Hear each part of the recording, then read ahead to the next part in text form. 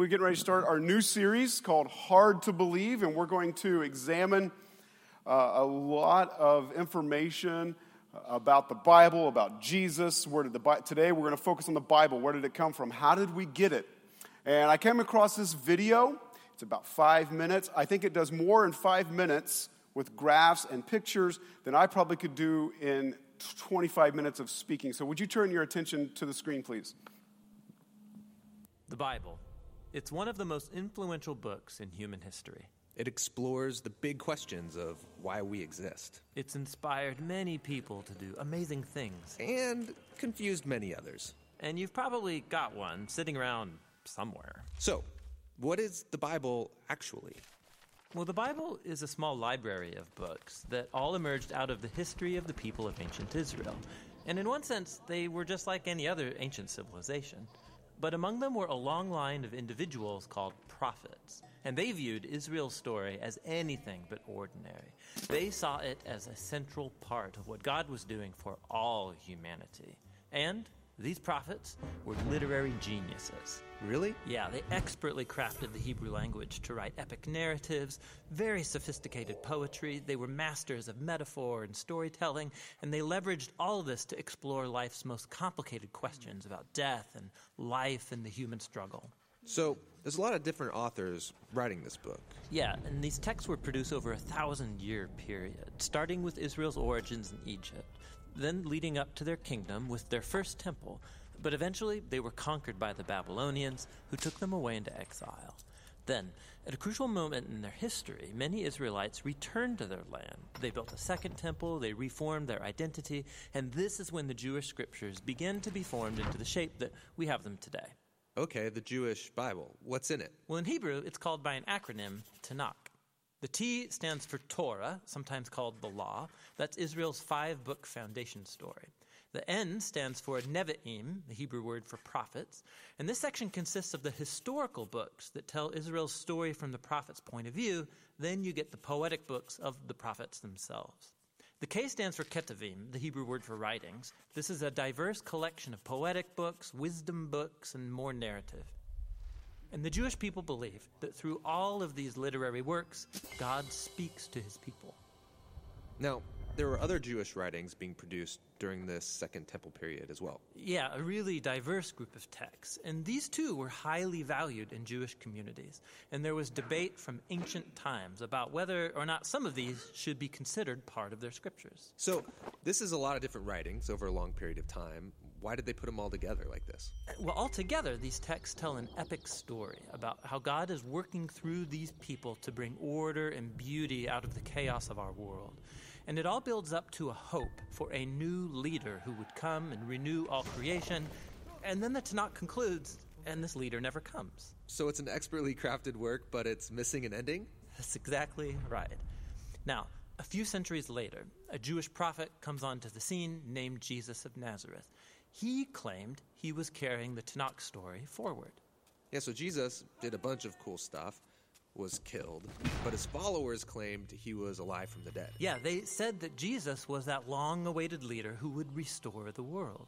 And so his earliest followers, called apostles, they composed new literary works about the story of Jesus. They called these Good News, or the Gospel.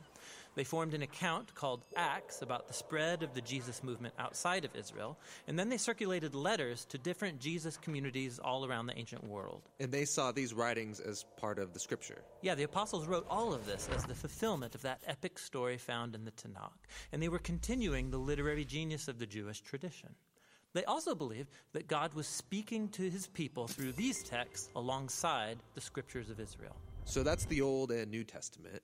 But what did the early Christians think of the other Second Temple literature? Well, different groups had different views about some of these books, but we know they read them and valued these texts because they passed them along with the Jewish scriptures. Okay, so we've got the Tanakh, the Jewish scriptures.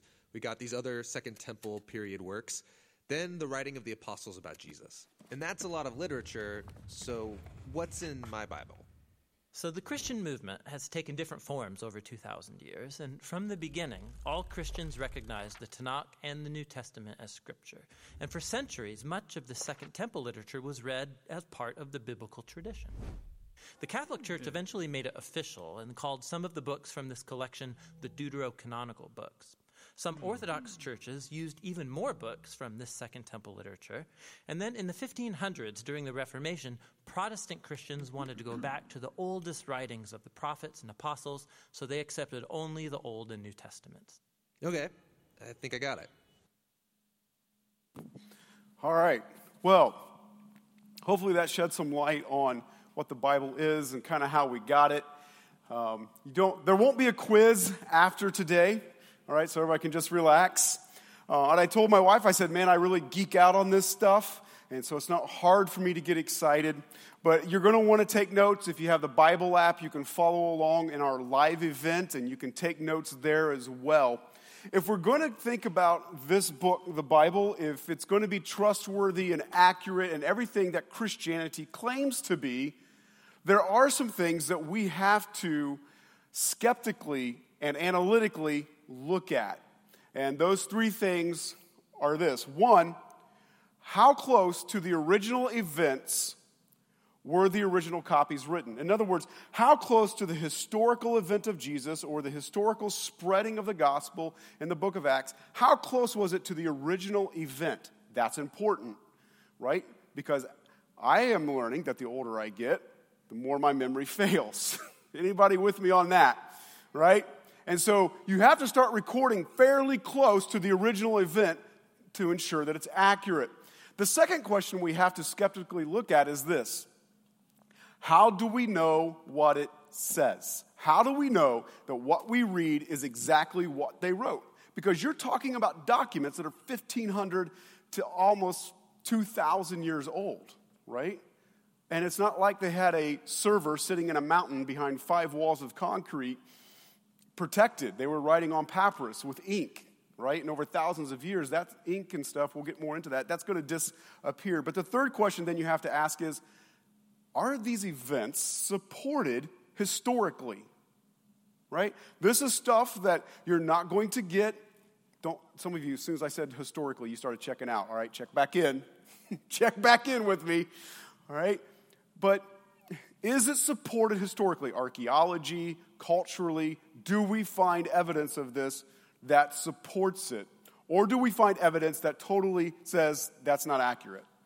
Right? And so let's look at the first question. How close to the original events were these things recorded? Right? If they were recorded, hundreds of years later, thousands of years later, now all of a sudden we start getting into issues. And so what we're going to do is we're going to take the Bible, which is an ancient manuscript document, and we're going to compare it to other ancient classical culture documents. And we'll compare them, okay? So let's start with Homer. How many of you have heard of Homer, right?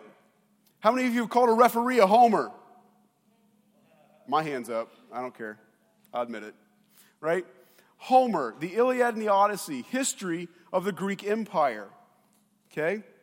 Well, Homer was written, here, this is up here. Homer was written about 500 years after the events took place. The Iliad and the Odyssey were written about 500 years after the events took place. Herodotus, Demosthenes, Pliny the Elder, and Caesar. These are all historical documents. The archaeologists, professors, etc. say, yes, these are accurate documents historically. This is how far. Look, Caesar, the Annals of Caesar was written 1,000 years after the events took place. Pliny the Elder, 750 years. But now we get to the New Testament. They record the events within 25 years after the event happens. Think about this. Think about that for a minute. Within 25 years, they start recording what Jesus said, what Jesus did, etc. How accurate do you think that is compared to Iliad and the Odyssey or the Annals of Caesar or Pliny the Elder, Herodotus? Right? I'm telling you, I geek out on this stuff. All right? How accurate do you think that is to the events actually occurring?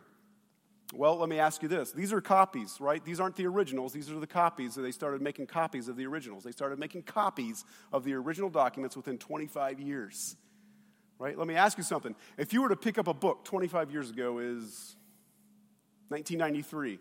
Thought I was going to mess up, didn't you? 25 years ago, if you were to go pick up a book from 1993, and you wanted to start handwriting and copying it, do you think the book would be intact? Think it'd be there? Oh, I know, because I've already seen textbooks from 1993, right? From school. Some schools still got textbooks from 1993, right? And it's intact. If you went to start making copies of Demosthenes after 1,400 years, do you think it'd all be intact?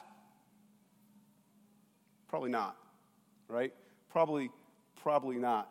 In fact, the book of Mark, the Gospel of Mark is recorded within 3 years of Jesus' ascension. From 3 years that Jesus met his disciples and said, I'm going to send the Holy Spirit, I'm going away. Within 3 years, Mark writes his gospel. It's going to be accurate, right? I mean, let me ask you something about your child from 3 years ago, and you're going to give me what you can recall. It's probably going to be pretty accurate than if I come back 50 years from now and ask you what happened, right? It's going to be pretty accurate. So when you pick up the New Testament, or when you pick up the Bible, you are reading something that is extremely accurate and recorded within 25 years, in the Gospel of Mark, within 3 years of the events happening. Like, boom. Now again, keep in mind, we're talking about historically, so you're talking thousands and thousands of years, as you can see from, oh my goodness, where'd she come from? Right? The other ones in that graph. And so here's what I want this to mean to you. You're like, okay, well, how does that affect my life? Here's what this means. This means this, that no matter what you're going through, whatever event in your life, God is close. Okay? God is right there. God is with you in it. Don't just look at this and go, okay, that's a bunch of nice data and whatever. I want this to mean to you that God is right there with you in that moment, in that event. Whether you're going through a difficult time or a happy time, whether it's your birthday and everybody's reminding you that you're 1 year closer to heaven, or whether it's, that was a joke, right? Or whether it's a bad day. God says, I'm right there. I'm not some 1,400 years away. I'm not out there somewhere. I'm with you in the situation. So the Bible, the New Testament, begins to get copied. The originals are written, and then the copies begin to get copied by hand, right? Because they don't have Xerox scanners, printers, right? They start copying them by hand within 25 years, okay?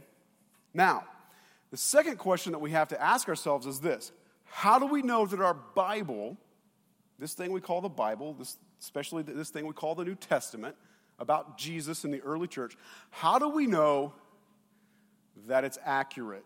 We have all the, right? How do we know that it says what it says? When you read John 3:16, for God so loved the world, he gave his only begotten son, that whoever believes in him should not perish but have everlasting life.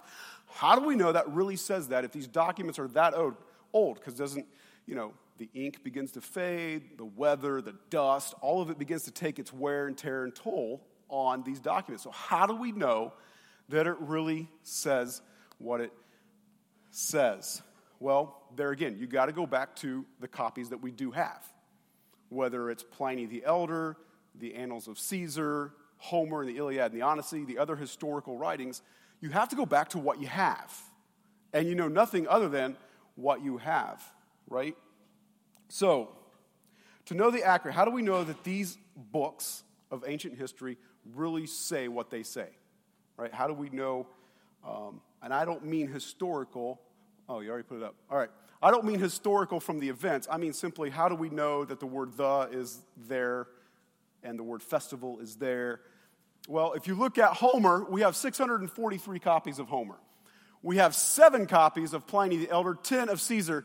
Of the New Testament, we have 5,686 original copies of the New Testament.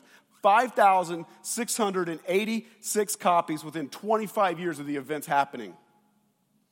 Now here's the miracle, right? As if that's not crazy. Because nobody questions whether Homer, Herodotus, Demosthenes, Pliny, or Caesar are historical events. Nobody questions that. Nobody says, I don't know if the Iliad and the history of the Greek Empire really happened. Nobody questions that. But when it comes down to here, suddenly we start questioning everything, and yet we have 5,686 copies of it, and we know exactly what it says. There are holes in all of those other documents. There are no holes here. because this is all within 25 years of the events happening. Just let that sink in for a minute, right? Now, why? Right? Why does this matter? Well, before I get there, I want to share something else with you. It's pretty cool. So we have this, and we're like, experts of people who study ancient materials, ancient documents. They're like, man, we've got so many copies. We know what this thing says. We know the word "the" should be right there, etc. Right? So in 1947, though, something interesting happens, and it's actually, when it comes to archaeology, and I don't mean like Indiana Jones archaeology, I mean like real archaeology, all right? Nobody's like got a bullwhip and swinging over stuff. But there was in the Middle East in 1947 a shepherd boy. He's about 13 years old, okay? And we don't have the full details of how he did this, but he was taking his sheep up this cliff. And in this cliff was a network of caves, right? So as a 13-year-old boy, he's driving his sheep along, and he picks up a rock, and he just throws it. So the story goes. He throws a rock into the cave, and he hears something shatter, like, tsh. He's like, what was that? 1947. So he goes in to the cave, and he finds pottery from thousands. This is 1947. This is just after World War II. He shatters pottery in these caves.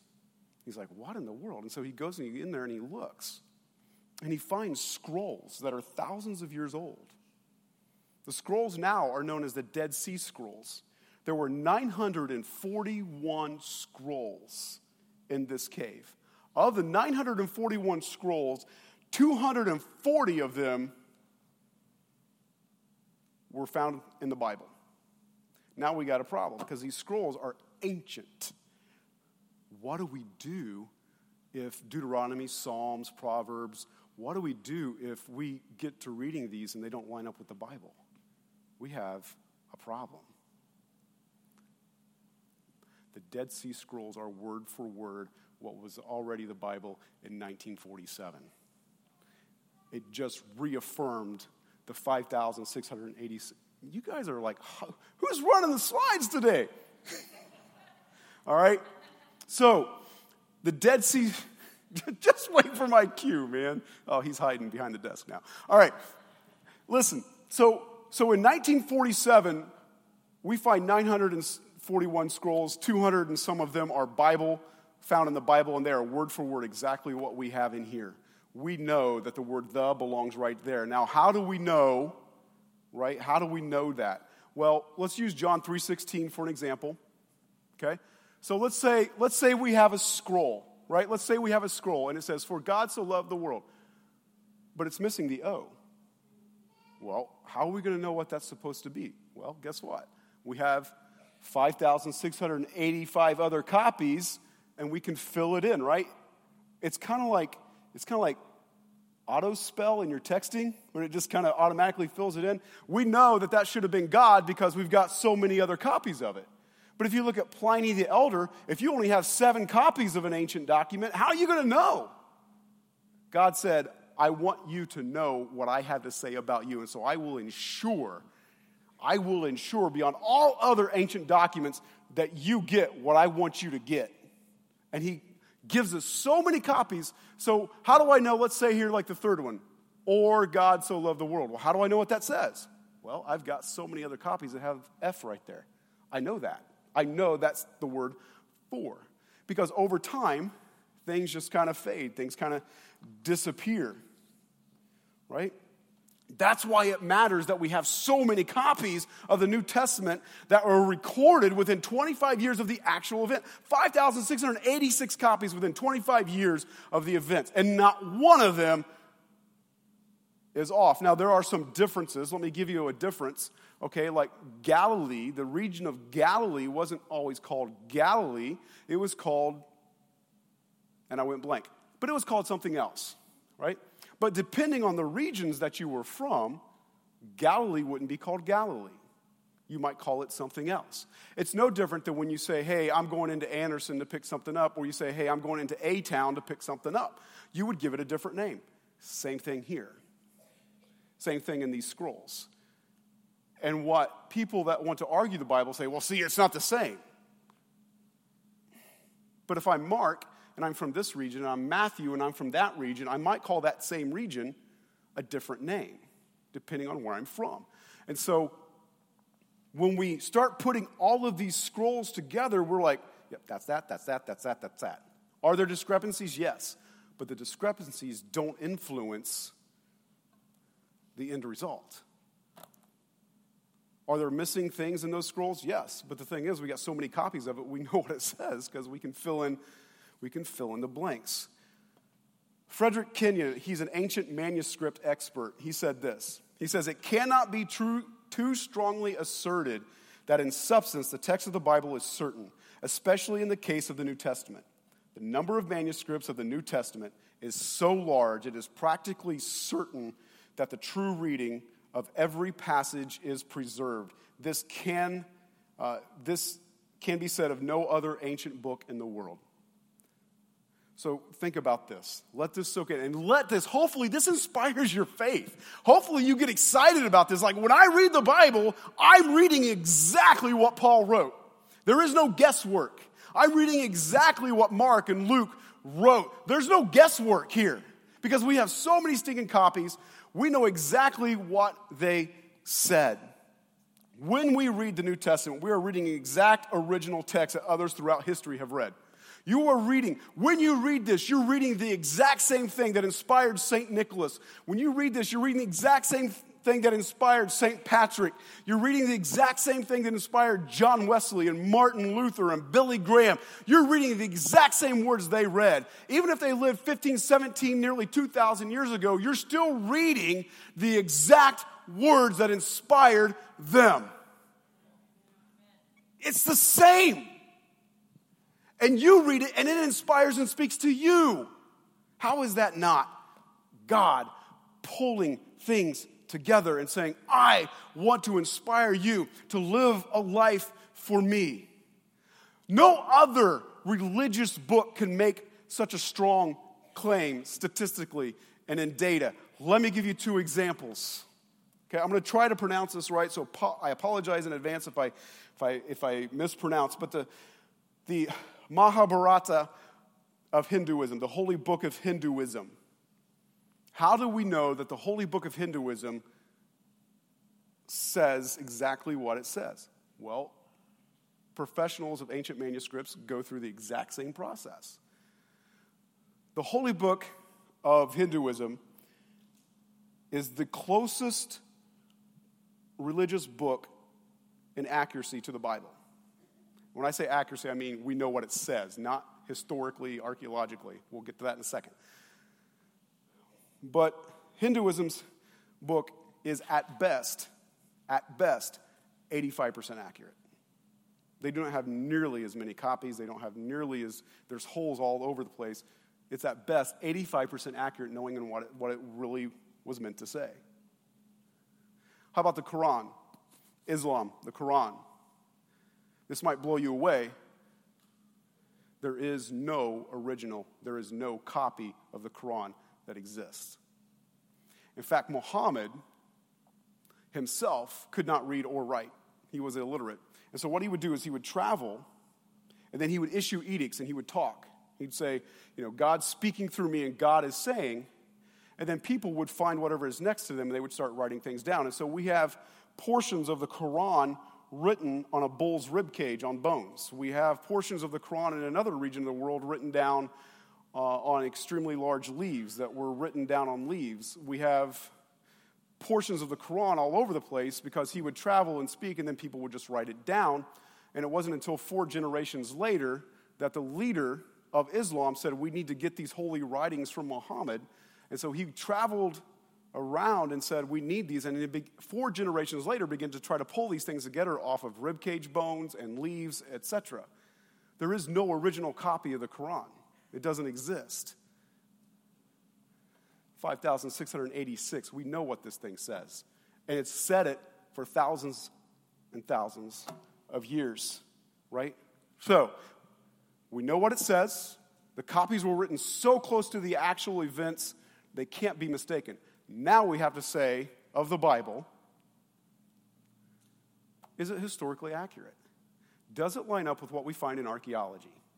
Does archaeology, our understanding of cultures, does it line up, or is it a farce? Now, are the things written in this actually true? Right? Okay, good. I know what it says because I have so many copies of it. I know exactly what it says. Now, is it true?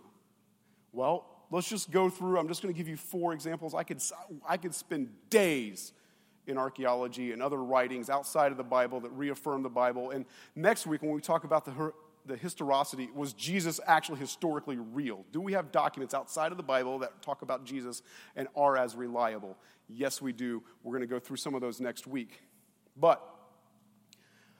So, are things exactly as the Bible describes? We know several years ago, but by several, I mean like 50, 60 years ago, or even longer, we have found Jericho. The walls of Jericho are crushed. When they would build a city, they would defend it with walls. The walls of Jericho are crushed. They literally are like, it's almost like, one archaeologist described it, it's almost as if they were pushed directly into the ground. You read the book of Joshua, and it says that the walls came down like, and yet archaeology says it's almost as if someone pushed them straight into the ground. And they toppled over and bricks fell out. And so we found Jericho. We found the walls of Jericho. It's completely crushed. It fell exactly as described in the Bible. They outlined it with chalk. They've outlined it with rope. And they've done all these scientific, all this stuff. The measuring, see how old the dirt is. What else we got? King David. King David is mentioned in present-day Iraq, outside of the Bible. They have found a pillar, a rock pillar, that records the annals of David as recorded, not by Israel, but by the peoples living in Iraq, in Babylon. It's recorded outside of the Bible, these pillars, right? And so those were found in 1993. Peter's house. We found Peter's house. We know where he lived. There was evidence that he had a wife. Bible says that. Evidence that he had children. Bible says that. We found it. In 1993, we found Peter's house. And when I say we, I don't mean Christian archaeologists. I mean secular archaeologists. Said this is Peter's house. We know that because of what's inscribed on the floor and etc. All right? How about this? James, the stepbrother of Jesus. James, the stepbrother of Jesus, the author of the book of James, his ossuary containing his bones was found in 2002. And on the side of the box it says James, son of Joseph, brother of Jesus. Found in 2002. 2004, the pool of Siloam, as recorded in John chapter 9, was found. And it was found exactly as the Bible describes, with the colonnades, with the number of steps leading down. Everything's exactly as the Bible describes. The exact number of columns, number of steps, all of it. It's all right there. So now what we have to start asking ourselves, and like I said, I'm going to stop there. I could go on and on and on for days and days and days of stuff that has been found that through archaeology and other findings that support the Bible as true. Now, some of you ask me, well, how do you put your sermon together? One of my top questions when I put a sermon together is, so what? What does that mean to you? What does that mean to me? Right? What does that mean? Well, I'm going to let the Bible answer that question. In Romans chapter 15, verse 4, for whatever was written in former days was written for our instruction, so that through endurance and through the encouragement of scriptures we might have hope. Why did God do all of this? Why did God put all of this in place? And why are we discovering all of these things? Why? So that you and I can have hope and rest assured that our faith is solid, that our faith is grounded, that we know beyond a shadow of a doubt that Jesus is real, that he is the Savior of the world, that we have hope beyond measure, that no matter what we're going through and no matter what we're facing, we can rely on the accuracy and the reliability of Scripture to say, I believe this beyond a shadow of a doubt. That I can go into my job tomorrow and go, no, I know what I believe is real. I believe that it's true. I believe that it's accurate. And what does he say? He says, this Bible is for instruction, he says, Paul writes to the church in Rome. He says it's for instruction Yeah, both for our physical world, but also for our spirit, right? And you know what? You can never endure a trial unless you have encouragement. And Paul says, I want your encouragement to be so grounded and so solid that you can endure any trial that comes your way. Our greatest encouragement doesn't come from our spouse or our kids. Our greatest encouragement comes from God himself, that his word has stood the test of time. It has stood scrutiny. It has withstood people analyzing it. It should be a motivation to share our faith. It should be a motivation to say, I know what's in there and I know that it's accurate. I know it's real, right? But some might say, but Tyson, weren't the people that wrote the Bible biased? Weren't they biased? Well, you say, well, weren't the New Testament writers, weren't they converts to Christianity? And so they created this and they got together and they schemed this out? Because that's what a lot of people who oppose the Bible will say, right? Let me ask you something. Well, no, actually, let me say this. When somebody makes that statement, they're confusing non-neutrality with objectivity.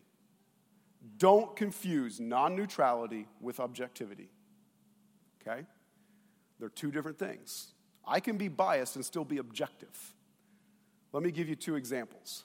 Let's say that you are very good friends with your family doctor. You play cards with your family doctor. You hang out. Maybe you grew up together. You're in elementary school together with your family doctor. Right? Your family doctor has a very strong relationship with you. And you with him or her. Now, let's say that you go to them in their office and they say, you know, I think you might have such and such disease.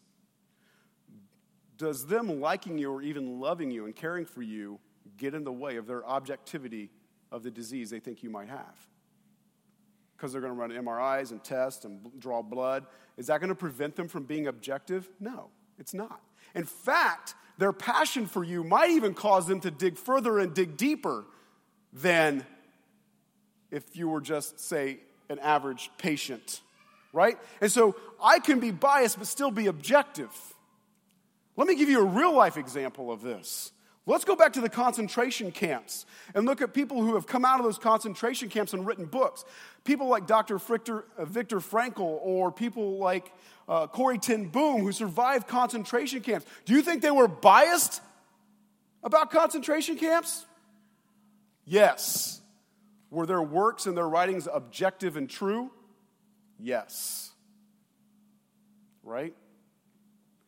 You can be biased and have an opinion and still be objective. So just because the writers of the New Testament were converts doesn't mean that what they wrote wasn't true or wasn't objective, right? So here's some things to ponder. If you want to go down this road and say, well, the writers were Christians, they were converts, and they were biased, and so that got into the work of the New Testament, let me ask you a few things. Why did they use the credibility of women for the most historic event in history? You say, Tyson, what are you talking about?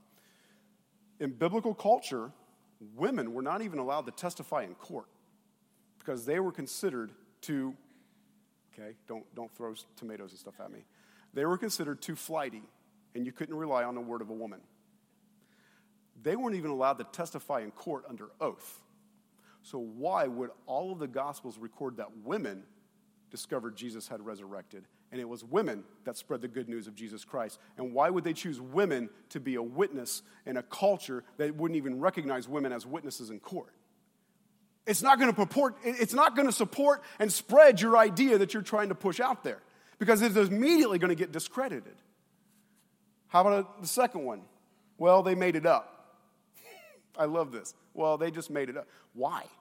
Why are you going to make up a story that's going to cause you to lose your job, threaten your life, threaten your kids, threaten your wife? Why? All these men lost their jobs. All of them but John died as martyrs and were killed. John is the only one that died as a natural death. Why would you make up and stick to this if it's going to cost you literally everything? They made it up. That makes no sense. Would anybody in this room make something up and push it forward? I wouldn't. Number 3. if they made it up, why would they record their own failures and their own faults? I'm not. If I'm making up a story that I want to create followers, I'm going to make myself look like a hero, right? I'm not going to say, yeah, I denied Jesus 3 times. Yeah, I didn't believe him. Oh, in fact, at one point, Jesus even told me I was acting like Satan. I'm not going to record that if I'm trying to push something and make this look good. Number 4, and again, these are just 4, in regards to the writers were biased. All of the writers, none of them began as converts. None of them were converts. None of them were initially Christians. In fact, James, the stepbrother of Jesus, was completely skeptical of Jesus until he came back from the dead. The Bible says that when Jesus came back from the dead, he had 500 witnesses at one time. Over 500 witnesses saw him, right? So as we get ready and close this up, as we get ready to wrap this up, if you look at Peter in regards to this, in regards to none of the writers were converts, none of the writers were Christians at first, and then they converted to Christianity, right? Let's look at one. Let's look at Peter. The night of Jesus' crucifixion, in front of about a handful of people or so, Peter literally denies Jesus 3 times. I don't know him, I don't know him, I don't know him. Within 3 months, Peter stands up in front of thousands and thousands of people and says, he's the Messiah. Now, what in the world would cause one person who denied Jesus all night long, within 3 months or less, stand up in front of thousands of people and say, no, he's the Messiah? Why would he change so quickly? Makes no sense unless there is substantial truth to that claim. Last verse today, Romans chapter 10, verse 17. Consequently, faith comes from hearing the message, and the message is heard through the word about Jesus Christ. He says, if you want to grow your faith and grow your belief in Jesus, he says, get into this word. Find your assured hope. Find what makes a Christian different than everybody else, and begin to follow and live with Jesus. Live with Jesus. This morning, if you're here, and maybe you don't know Jesus as your personal Lord and Savior, I want to invite you to consider what I said today. I want to invite you to come back next week, and we're going to specifically look at Jesus historically. I want to invite you just to begin to think about this stuff. Will you stand up this morning? If I can ask Aaron and Lori to come down here, and if I can ask Steve and Bonnie to come down on this side. And as we close out in song, if you're here this morning and you need prayer for anything, you know what the Bible says? The Bible says that we are to lay hands on you, to pray for you. And it says where 2 or 3 agree as touching anything, it'll be done for them, if it's in the will of the Father. Listen, I know this thing's accurate. I know it's right. And so if it says that when you come together in prayer, God will answer your prayer. It may not come when you want it. It may not be answered how you want it, but he will answer it. It's accurate. I want to invite you to come forward for prayer for whatever it might be this morning. This week, I want to encourage you, open this thing up, and if you try to read the Bible from Genesis to Revelation like a normal book, probably not going to work so well for you. I want to encourage you, if you open this book up and decide to start reading it, start with John. Start with 1st, 2nd, and 3rd John and start there. Or maybe start with the book of Luke and then go into Acts. That's where you should start. It's like the video said, this isn't a book. This is a library with multiple ancient books in it, all put together by God himself, orchestrating through history so that we have this. And what you read is the same thing that St. Nicholas read and John Wesley read and St. Patrick read and Martin Luther read. Let it inspire you to do something great with your life this week. Be sure to sign up to help out at the park on Saturday. I love you. You guys have a great week.